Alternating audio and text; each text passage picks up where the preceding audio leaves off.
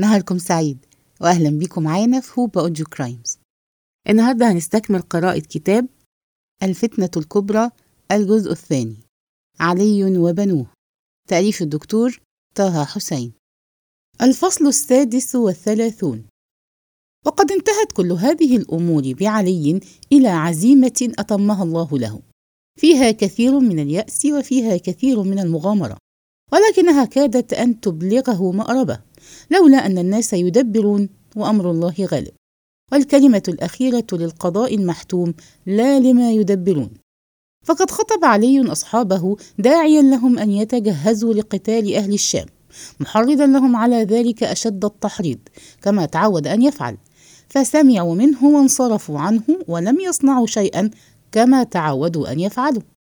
فلما استيأس منهم دعا إليه رؤساءهم وقادتهم وأولي الرأي فيهم، وتحدث إليهم حديثا صريحا لا لبس فيه، وجعل تبعاتهم أمامهم يرونها بأعينهم ويلمسونها بأيديهم، إن أمكن أن ترى التبعات بالعيون وتلمس بالأيدي. بين لهم أنهم أرادوه على الخلافة دون أن يطلبها إليهم، وعرضوا عليه بيعتهم دون أن يعرض عليهم نفسه، ثم هم الآن يظهرون طاعة ويدمرون نكثا.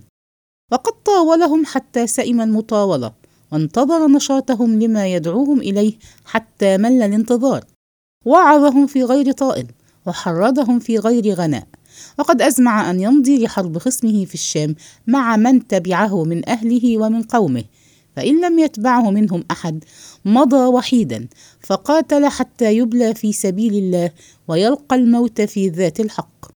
ولست أرى بدا من أن أثبت هنا نص حديثه كما رواه البلاذري، ففيه الحجة البالغة على هؤلاء الذين أفسدوا عليه رأيه بالعصيان، حتى ظنت قريش به الظنون وقالت فيه الأقاويل، وحتى عصي الله وهم ينظرون لا يغضبون لحق ولا لدين.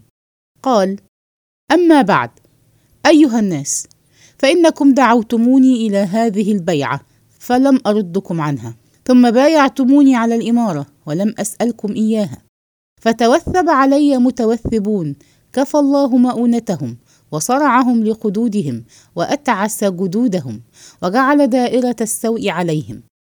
وبقيت طائفة تحدث في الإسلام حدثا، تعمل بالهوى وتحكم بغير الحق، ليست بأهل لما دعت، وهم إذا قيل لهم تقدموا قدما تقدموا، وإذا أقبلوا لا يعرفون الحق كمعرفتهم بالباطل، ولا يبطلون الباطل كإبطالهم الحق.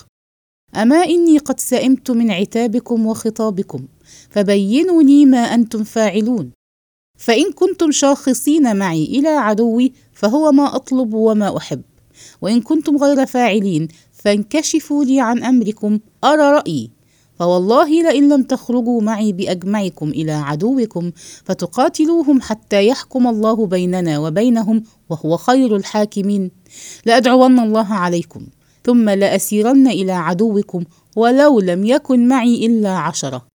أأجلاف أهل الشام وأغراؤها أصبر على نصرة الضلال وأشد اجتماعا على الباطل منكم على هداكم وحقكم؟ إن القوم أمثالكم لا ينشرون إن قتلوا إلى يوم القيامة. وكأن الرؤساء والقادة قد استحوا من علي واستخزوا في أنفسهم، وأشفقوا أن ينفذ ما صمم عليه فيمضي وحده أو في قلة من الناس لقتال أهل الشام، فيلحقهم بذلك عار أي عار، وتصيبهم المحنة في دينهم وفي نفوسهم وفي أمورهم كلها. فقام خطباؤهم إلى علي فأحسنوا له القول وأخلصوا له النصح، ثم تفرقوا عنه فتلاوموا ومضوا لإنجاز ما وعدوا به عليا. فجمع كل رئيس قومه فوعظهم وحرضهم، حتى اجتمع لعلي جيش صالح قد تعاقد الجند فيه على الموت.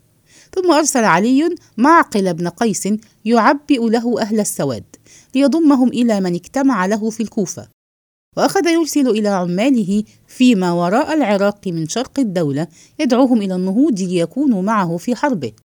وأرسل زياد بن خصفة في جماعة من أصحابه طليعة بين يديه، وأمره أن يغير على أطراف الشام ليروع أهلها. وإن عليا لفي هذا الاستعداد، وقد تراءت له غايته إذا القضاء يقول كلمته، فينقض عليه وعلى أهل العراق كل تدبير. وهنا نكون قد وصلنا إلى نهاية هذا الفصل، وإلى لقاء قريب في الفصل القادم.